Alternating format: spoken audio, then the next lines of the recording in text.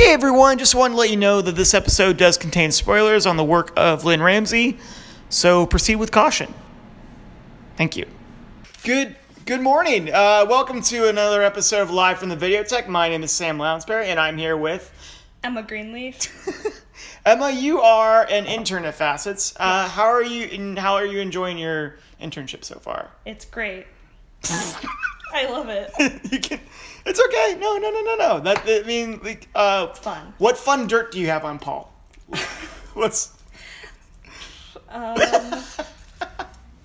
His movie taste never ceases to amaze me. That's true. Yeah. No, that's... We both saw the film You Were Never Really Here. Mm-hmm. The Lynne Ramsay thriller, would you call it? Deconstruction of the action genre. Yes! Use those critical words! And I had never seen any of her work before, and I thought it would be a great excuse to revisit it and also just try to watch and get caught up. And this past week, I did, and I think you did as well. Yeah, I had seen some stuff before, but I caught up on the ones I hadn't. Yeah. And I can tell you right now, I don't know how this week went for you, but it was a bummer. It was dark, yeah. She's a very ruthless and very content-wise very interesting filmmaker, and I'm really excited to get started. I started. How did the order go for you? Because I started with You Were Never Really Here, and then I went backwards. I started with Ratcatcher, then I went to Ratcatcher, Morven Caller, and We Need to Talk About Kevin. Mm-hmm.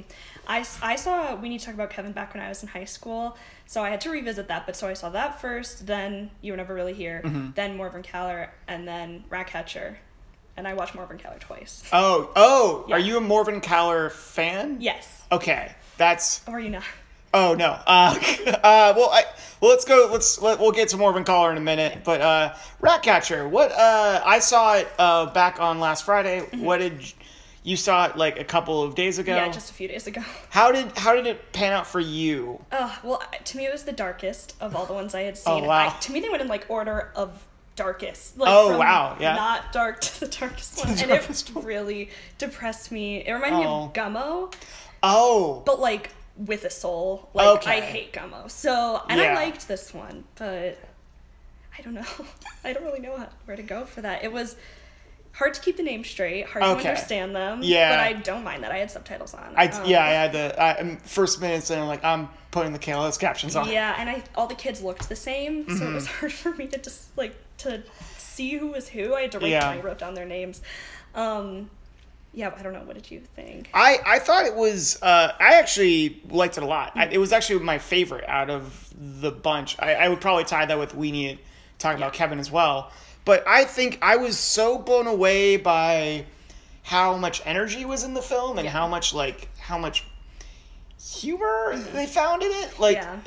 It's such a dark and depressing tale. For those who haven't seen it, it's about a bunch of these kids who are just living in poverty and just alcoholism family, and it's in Glasgow and everything is just covered in gray. I know. Stylistically, it was her most muted palette for sure, I would say.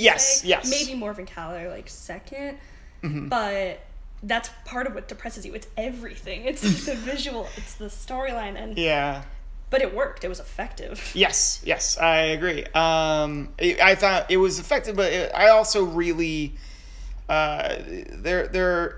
it doesn't shy away from being telling the truth or being in the depressing states, because that ending, I was initially tricked by the ending because I thought oh no, he got saved, that's gonna be great, and oh no, he's dead. Yeah. He's a dead baby. That ending just broke me. And then how they go to the house, it confused me in parts. Was that real? Was it not? Yeah, no, she plays with that a lot. In a lot of the films. Yeah, we're going to find that a lot. So there's a couple of interesting things about this film. I realized I didn't know that this film didn't have a wide release. When it went in, I was I was watching wow, this is kind of it's a great movie. I don't know why it wouldn't happen. And then the bathtub scene happened. Oh, and I was that, okay. Yeah. Nope, I understand exactly. Yeah. Yeah. I feel like if it was released today, it would have a wide release. Oh, yes. How do you feel about that scene? Because I stopped it, like, immediately because I was at my desk. And I was like, I didn't want anyone at work to know that I was... Yeah, well, I mean, I was alone watching it, so I didn't stop it, and I'm pretty desensitized to, like, everything. Yeah. But it was striking, and then every scene with that girl, with the poor girl in it, was heartbreaking. Everyone except for James in that film, like, treats her like garbage, and I find that... But even he's, like, complicit in the treatment of her, which that's what breaks me. That's, like, that happens in a lot of movies. But... True, but, like, how do you think that he's unaware, really, of what the treatment is? Because I always remember that scene when, like, you don't see what's happening, but they're alluding, like, they're having sex with her, and they, like, say, oh, go on. It's like she just lays on top of her. Yeah, I thought that's what they were all doing at a certain point. I was like, are they just... I didn't get it. I thought that was like a child, like, trying to act like an adult, and I was like, that's... But the boys are not that much older than him. No, they aren't. They're, like, maybe, like, 16, 15, and they're... But it is a big gap. It is loss of innocence. Yeah, and, like, anyone asks, like, there's a huge difference between 12 and 13. Yeah. I think. Yeah, true. Yeah. Let's move on to More Than Collar, a more hopeful film, I think. Yes. Yeah. And more hopeful altogether, but still pretty dark. Absolutely, yeah. Hard to root for anyone. Yes. That, I found, I found Samantha Morton's performance in it to be almost a problem in the film. Because, like, I couldn't read anything from her. And I think that was... Yeah. And that's a little bit what Lynn's trying to do. Yeah. Like, it's a little challenging to have... she doesn't want to, like, show anything because, like, it's a mystery and it's kind of... So much of it happens inside, and we're only seeing that, like, through her eyes. So that's why I think she's great in it. Mm-hmm. Because, like, if you were really looking at her face, which the camera is always on her face... Yes. Then you're seeing it, but I do get that. I mean, you're just supposed to feel as much in the dark as her friends and everybody she's lying to. Yeah. Oh, God. It's crazy. And did you notice her boyfriend or husband who killed himself? His name is James Gillespie. I love that. Yeah. I thought that was a great joke. I was like, ooh, the world building, even though it would not make sense year-wise. Like there's a Lynne Ramsay extended universe. Yeah. Well, I mean, the same exact name. Yeah. I think it might have been a little, like, there might have been some liberty there. Like, it could have been anyone. But, like, I was, that was probably the toughest one for me to go around. Mm-hmm. Like, because, just because, like, I could not, for the life of me, understand why she wouldn't tell anyone. Yeah. And then, like, you go back and you see, like, he left a to-do list. Mm-hmm. And for a suicide note. I hate him. And I hate him so he's dead. Yeah, and it's like you kind of hate Morburn too, but, like, I don't know. It did not seem like they loved each other very much from the tiny bit that we do get. Yeah. Just of her reacting to it. Yeah. And it definitely seemed like it was a search for... I kept on noticing that she was constantly trying to find another companion or another person to adapt to her identity. Mm-hmm. Like, cause I don't know if this right. Like, I saw, like, the scene when she's at the party and she's, like, the steamboat goes by and you just see her, like, trying to attract the oh yeah, that was a weird part. That part felt like, I don't know, she just, like, needed the, like, voyeuristic, like, thing to happen, just, like, a compulsion almost. I took it like that because, like, she knew nothing was gonna happen. No, of course. Yeah. Yeah, it was hard to read that scene. It was hard to read her in general, but that part, that was weird. Yeah, and I and then she goes to her friend, Kathleen, which another bathtub scene, which I don't. Yeah. I wrote that down in my notes. True. Like, what is her deal with bathtub scenes in Scottish? Her deal with water is throughout everything. For sure. Oh yes. Ratcatcher, you never really hear. Morven Collar. Yeah. And maybe we need to talk about Kevin. Yeah. Yeah. Her obsession with water is dark. I don't know if she had a past incident with, like, drowning. Maybe not her drowning. I think like out of all the filmmakers like that have been documented, like she's very secretive. She keeps her. Yeah. I looked at her Wikipedia. It's like the only thing that they've certified is that she has an honorary doctorate from a school. Like, that's cool. There are other stuff that's like just straight up rumors. Like apparently her father was a bartender, but it's so. It's so like no concrete that's kind of hard to see her past in her films now. Yeah. And her, you're right. Her as a person, she's like a mystery. It kind of makes her like godlike, and making movies so far apart, it like enhances that mystery. She like on a Reddit AMA, I think, recently someone asked her what's a movie you recommend everybody to see, and she said Morven Caller. Like she said her own film. Oh, which I think is great. And her daughter's name is Lynne Ramsay Jr. Like Junior too. I love that. And she's in Ratcatcher. She's in Ratcatcher and 2 of the shorts. Oh, okay. I haven't seen any of the shorts. What did you? Are they equally as dark or depressing? Oh yes, they're equally as dark. Well, one called Kill the Day is her daughter's not in that one, but it is just about an addict, and I think he's in prison, and it's just like him just getting through the day trying not to kill himself? Succumb to buying drugs. Like, it's pretty dark. And then Small Deaths is about like defining moments in a young girl's life that just make her close off into herself. Really dark. Her daughter's in that one. And Gasman was my favorite, and that one is about, I don't even remember. It's about like 2 girls fighting over like their dad or something. And isn't one of them adopted? Or I was in... Oh, it might be that. Because there's a whole scene that I remember where she's like, she said you were her daddy. She said you were her daddy. She kept saying that over and over. It was really sad. So yeah, they're all maybe even more dark. Yeah. Now, speaking of dark, let's go to her third film, which is probably the most diverging from her other previous ones. Sure. Although I did see some comparisons with composition in Ratcatcher. Like it's definitely like she brings that, like Morven Caller's a little more handheld and like and less stylized. Like she goes straight back to being stylized, which I think we need to talk about. Kevin is probably a fantastic example of that. Yes, it is my complete favorite, like hands down, because she took the style lever or whatever and just like pulled it all the way up. Like the shots of like Tilda Swinton in the grocery store with the Campbell's soup behind her, and just it opens on like the orgy of blood or something, or paint. It was not paint. It was supposed to be blood. But it's like I loved.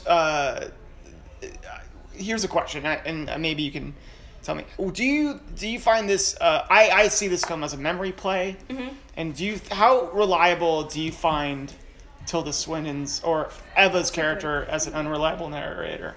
I guess I didn't think about it like that. Kevin is just such a sociopathic like thing that like. Yeah. But I do get that it could be her embellishing, but I guess I just took her. I took her narration as fact. Yeah. Because Kevin just seems like such an evil child. Yeah, it definitely does. It seems like he's such Ezra Miller, his breakout performance, which I don't think I've ever had an initial hatred of somebody so strongly, because like he's so cocky and so like traditionally handsome. Yeah. That I want to punch him. I know, he looks like an anime character. Like someone would draw their dream boyfriend as.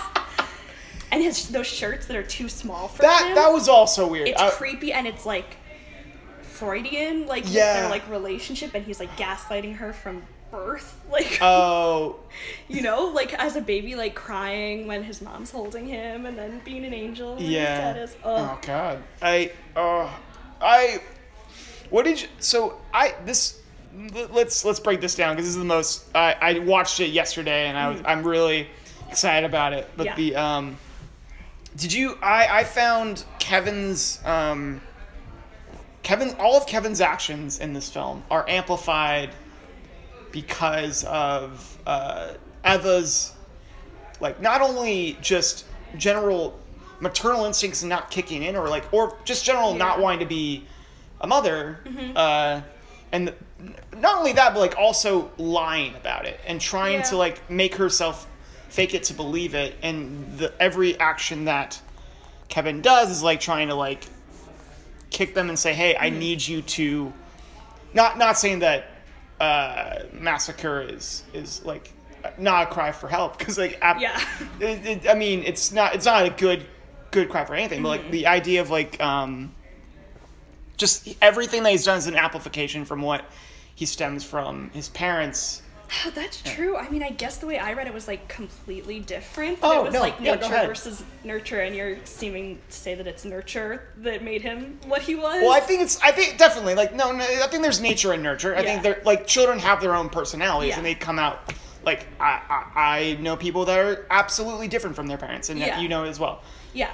I mean, because I just took it as like maybe because I love Tilda Swinton, but I felt like her maternal instincts did kind of kick in. Like, she was really wanting to love him. Yeah. But he was just, from the beginning, just had an agenda against his mom. Like, I took that as more of, like, not realistic point in the movie. Because, no, I don't think children are actually like that. No, of course, no. So, I guess I took that as a more, what is the word? Like, surrealist element to it. Yeah. That is a good point. I loved that it was framed from the perspective of the mom of like mass murderer. Yes. You don't see that a lot, and I think that's Lynne Ramsay's female point of view. Yeah, that's true. I also like the elements of like the fact that Ezra Miller and Lynne Ramsay have are so parallel with each other. Like they look like you kind of. Like, they have similar haircuts, and, like, I feel like that there's... Oh, like his mom in the movie? Yeah. Oh, they're stylized to, like... Yes, I know. And I know, and John C. Reilly is the dad. Like, he looks nothing like John C. Reilly. That was so much like Tilda Swinton. That was actually one of my... I read a review on Letterboxd that said, like, that, like, this movie gets 3 stars because no way did John C. Reilly and Tilda Swinton make Ezra Miller. Yeah, really. No, who did make him? I think he was, like, made in a lab, and he has, like, a little blonde sister, right? She's blonde. Oh, yeah, which doesn't make sense like either. None of them. Yeah, none of them at all. Casting wasn't the priority, I guess. No, yeah. I love the... And, God, like, maybe you could tell me... I felt more comfortable when they went back to the violence, or, like, went back to the gore. Because, like, every time I saw Tilda and Ezra, Kevin and Eva in a room, just... playing their mental mind games on each other. I was like immediately tense, and I left my desk every time. I just took a walk. True, it's like the violence, you were comfortable with that, but it's super hard to watch a mother treat her son like that. But it's because he's so evil, and you see that. But they're both so unlikable. Yeah, no, and I was really glad that they didn't shy away from that. Yeah, like the putt-putt golf scene where she just makes fun of overweight people for no fucking reason. I like that, because you think that you're like rooting for her completely, and then they'll pop in something like that where you're like, wait, she's actually really mean too, and then that goes to your point that maybe she was not nurturing at all. No, of course. It's like I think that, and I like the fact that there's bringing the feminist point of view. Like, I like that John C. Reilly refuses to believe any of this, and like that's so, and like the thing that kicked in the most, like she's like feeling like after her daughter is poisoned or something with the eye, which was heartbreaking. What is that stuff, like Drano, yeah, and it's like I think it's in the eye that she had it. Poured it in her eye, which that movie is all about eyes.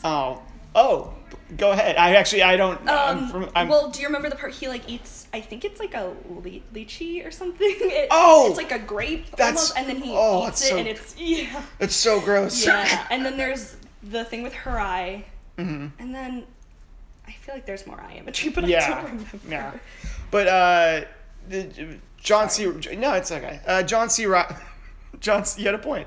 John C. Reilly is like they're in the hospital after the Drano incident, and she's like just saying he was supposed to do it. He was supposed to watch over. It's like, you need to go seek help, and I'm like, you're crazy. And I'm like, oh my gosh, it's so terrible. Yeah, well, that's like why it made me think of gaslighting, because it's like he, like Ezra Miller is doing this stuff, and it's, what am I even trying to say? She's not believed. Like, he knows she's not going to be believed, but for him, it's also because it's his dad. that is going to believe him over her. And it just makes her seem crazier and crazier until she eventually, like, is crazy. Yeah. She snaps. And she tosses him off or she just throws him. She throws him, which I've never rooted for a child to be abused more. I know, I loved it. That was shocking. Like, you really don't imagine that she would physically hurt her child. No, but then she does. And then how he, like, likes her more after that was twisted. He respects her a little bit more, and like he like stopped, like he immediately. Like, it's the most honest thing you ever did to me. That part was dark. But like also, I love the like even when Ezra's in prison, which I can't stop saying Ezra. I mean, this is gonna be a role that defines him until Flash 2 comes out. Okay. But Ezra, like even when he's in prison and like he's just saying there, like there's an entire like facade of parenting that's happening. Mm-hmm.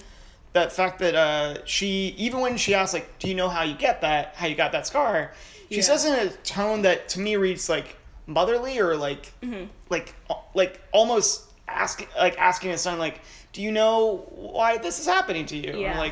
And then like that parallels the next time when it's a great contrast, I guess, with the ending, which when you see like she asks a serious question to him like, hey, you did this, why?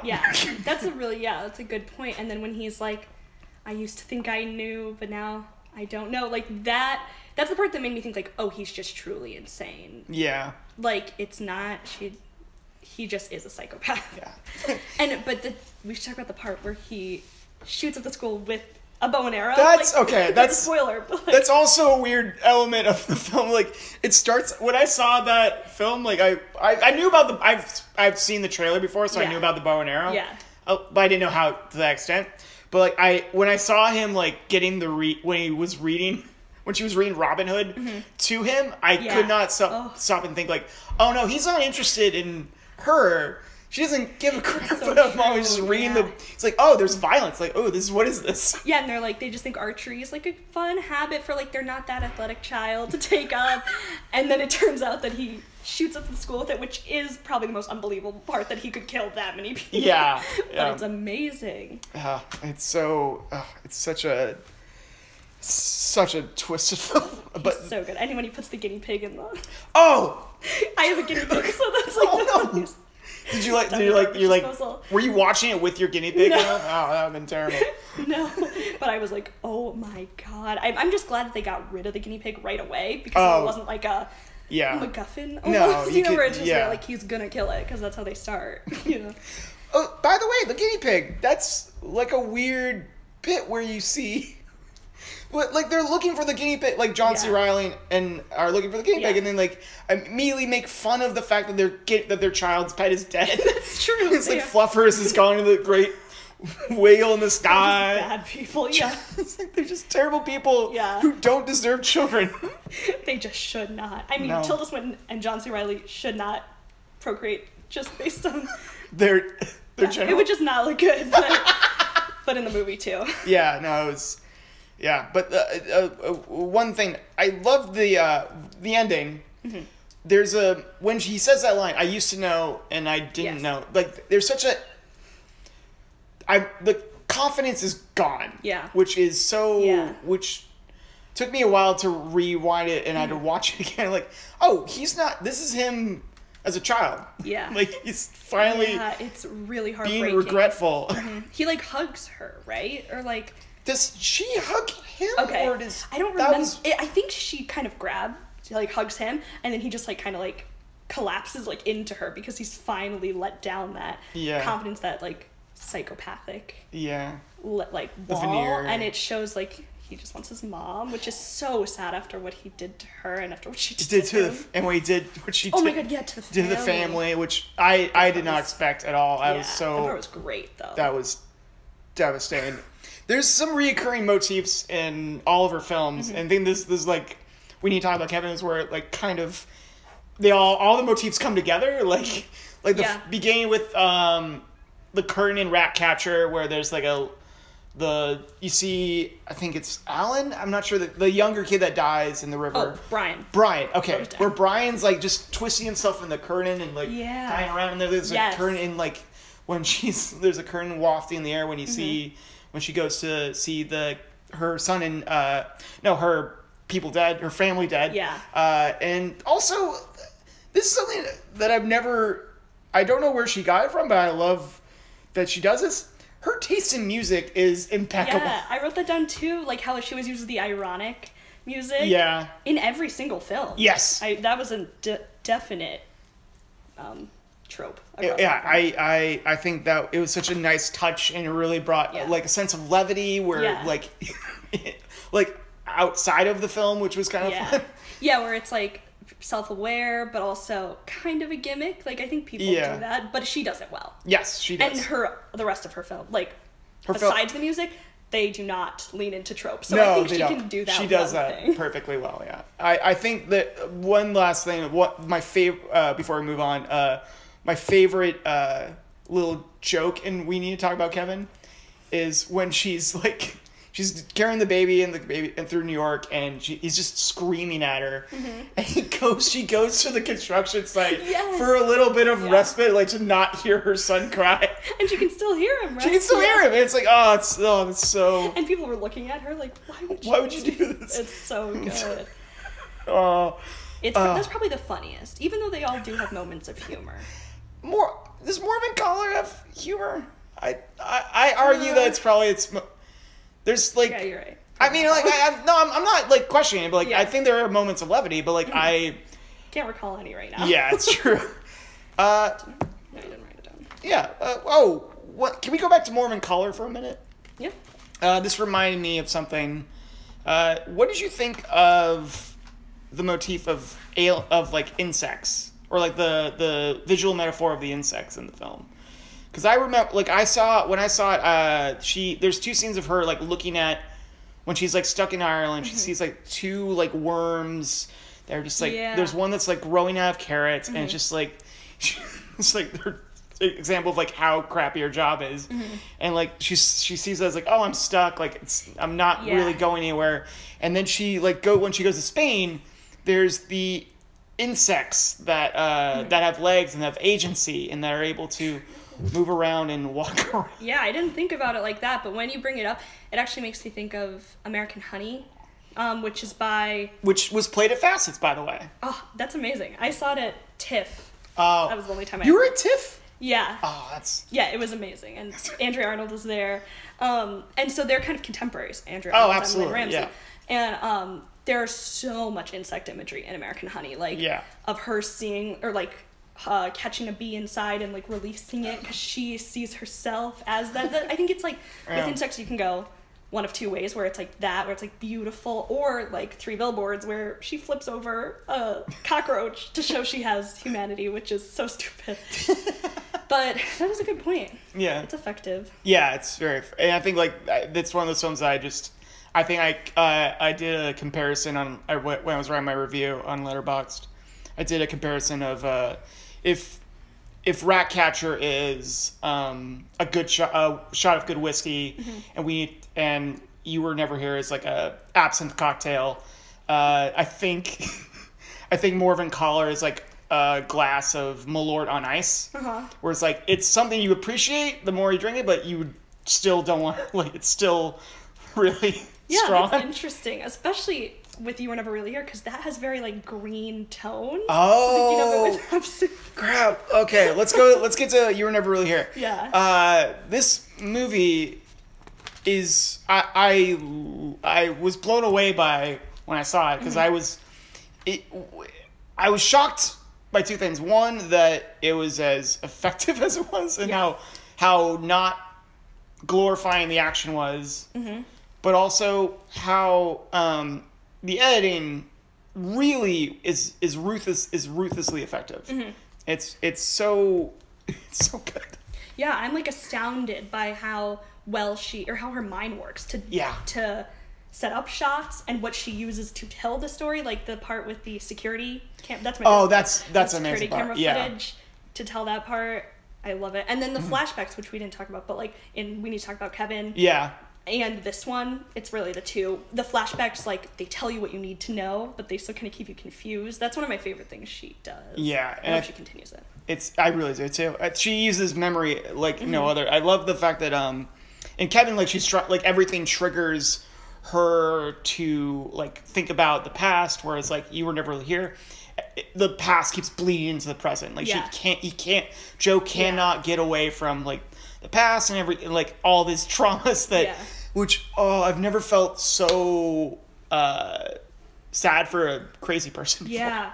Yeah. Well, it's been compared to Taxi Driver. Yes. And I don't really think that's a good comparison. No, I agree. I don't know if I'm the only one, but I do not like Travis. In Taxi Driver. Travis is not someone we should be rooting for at all. But yet people do. He's become like the icon of like the film bros, you know? We can talk about our mutual hatred of film bros on a different podcast. But with Joaquin, you really see, or I'm sorry, Joe, you see his background, which if Taxi Driver showed his war flashbacks, maybe you would feel worse for him, you know? But with this one, it's so heartbreaking what the flashbacks tell us about him. And the ones from his childhood, too. Oh, yeah. No, which confused me at first. But. That was a huge mystery, because I was, when you first open up on the seeing Joe, he's like in a closet. Plastic bag over his head. Yeah. But, like, you also hear this voiceover of, I think it's Joaquin, like, saying, like, what his father said? Are those words his father would say? Like, stand up straight, don't be a... Yeah. And I was like, I kept on hearing, like, this is... Like, is he kidnapping these girls? And, like... Yeah, I thought it would be something where it, like, makes, like he's actually evil. Yeah, and, it's just... Yeah. But there's also the, like, countdown. Like, the little girl doing the countdown from 10, which I think she does to kind of, like, get through... I didn't realize that. Mm-hmm. Holy crap. Yeah, it's in the trailer, I think, and it's, like, a recurring motif throughout the film. Oh, yeah. No. And that girl is good. That girl's amazing. Yeah. Do you know the name of the actress? It's, like, Ekaterina something. She's, like, Ukrainian. She's gonna have a very good career, and I hope the world for her. What did you think of the ending of You Were Never Really Here? It was the only time I felt like it was, like, unnecessary brutality. Mm-hmm. Like, the whole time, it's very, like, what you don't see is, like, the violence, and that's what makes it effective. So it was a shocking ending. Mm-hmm. And I liked it. I liked how it was kind of comedic, almost. Where, like, he shoots himself, and it's, like, fully shown, and then waitress, like, sets down the check. So I liked how it was done. But then I hated how the girl's like, come on, Joe, it's a beautiful day. Because that was the alternative title for the movie. Oh, really? Yeah. I didn't know why when I saw it. And then I was like, oh, ew, it's because it's the last line. I hate that. I hate when they say that, I don't know, wrap it up like that. I always take the last line as the song from that they're playing in the end. True. Which I absolutely adore that song. Yeah, she is great with her music in that movie. And Johnny Greenwood's score. Johnny Greenwood's score. Best score of the year, I'm going to say right now. I think it's so... It is eerie. It is really unnerving. Yeah. Like, I think the best example of that is when he's actually going to the house and you see, like, it's just him following, it's just Joe's point of view, looking out in the car, from his car, following another car. Yeah. And that, like, I don't know what the sound, like, it's just, like... It feels like it's not even instruments that they used to create, it's, like, synths. And, it's like they grabbed, like, bones and just racked them together. Yeah. Well, there's a specific song, because I listen to the score, actually, like, all the time, called Hammer and Tape. So listen to that one, everybody. Hammer? It's called Hammer and Tape, and that one, I would say, encapsulates, like, all the good parts of the score in the movie. You know how some songs do that, where it's, like, the best parts of the score in one song, and it's when he's buying Hammer and Tape. So. Oh, man. There's two little things I remember. I love the fact that the hammer says American made. Mm-hmm.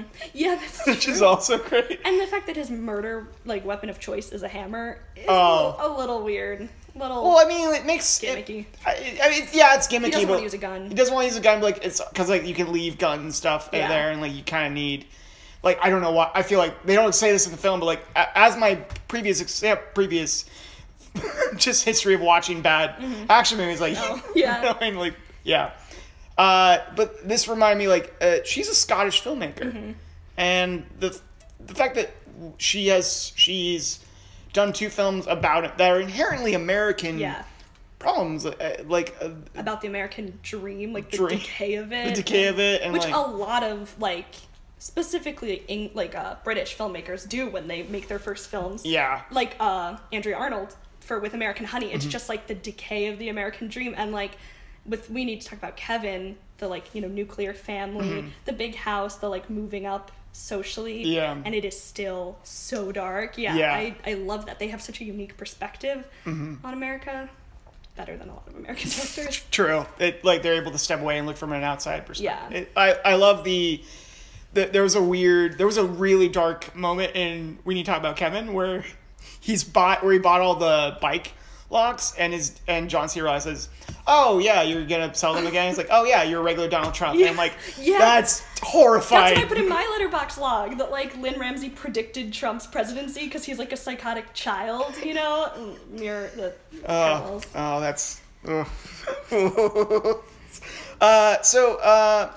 you have any other notes or any other things you want to bring up about the lovely Lynne Ramsay? Yeah, well, we talked about the water and also the visual imagery of the kid being tied up in the curtain, but also if you think about it, in You Were Never Really Here, Joe all the time tries to suffocate himself or drown himself. Yes. It's she really just has a fascination with suicide, ways to kill yourself. Well, actually, the book that's based off of from You Were Never Really Here, it's based off of a Jonathan Ames book. Mm-hmm.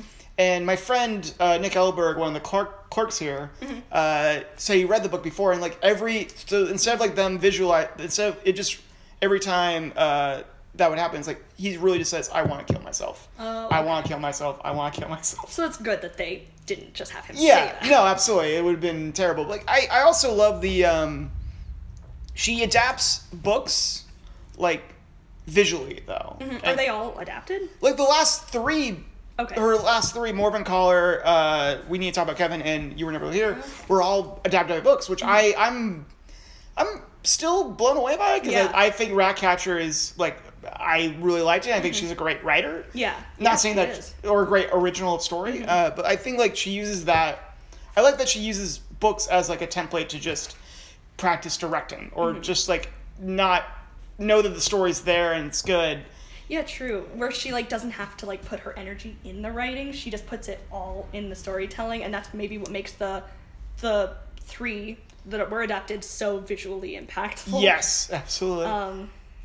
Yeah, that's interesting to know. Yeah, and I think in We Need to Talk About Kevin, there was the book, the author, I listened to an interview by the author, and there was an interview where she said that when she was having meetings with Lynne Ramsay, Lynne Ramsay said, oh, I kind of would like to have voiceover. What do you think about that with the film? Which I think would bring a little bit more. It would be kind of a Blade Runner move. Yeah, I do not know if I would like that. I don't think so either. Fan. I think you already have, and that's what the author said too. I think that voiceovers are done poorly, and I think that it's a visual medium. Yeah, you should just do it, and you're not losing anything by not having a voiceover.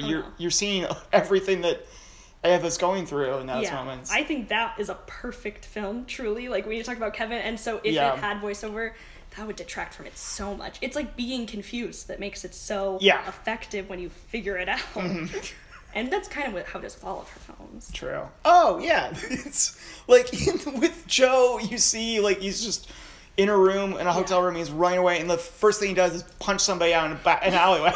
Yeah, that was crazy. And then also with the flashback of him in undisclosed Middle Eastern country, how you see the dead person, you just see their feet, and you think maybe it's his feet, and that he was shot or whatever, but then you figure out that it was a child that was shot by another child for a candy bar that he gave. Yeah. Oh, that's... Yeah, I don't even know where I was going with that, but that was dark. Yeah. And how you're confused until that's where I was going. Until everything in the culmination. Yeah. Emma, you've been a great insight. Thank you so much for coming in. Yes. Also, you're on Twitter. Mm-hmm. What is your Twitter handle?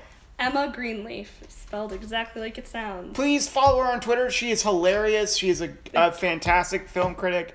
Thank you for coming into the Live from the Vidéothèque. Thank you for having me.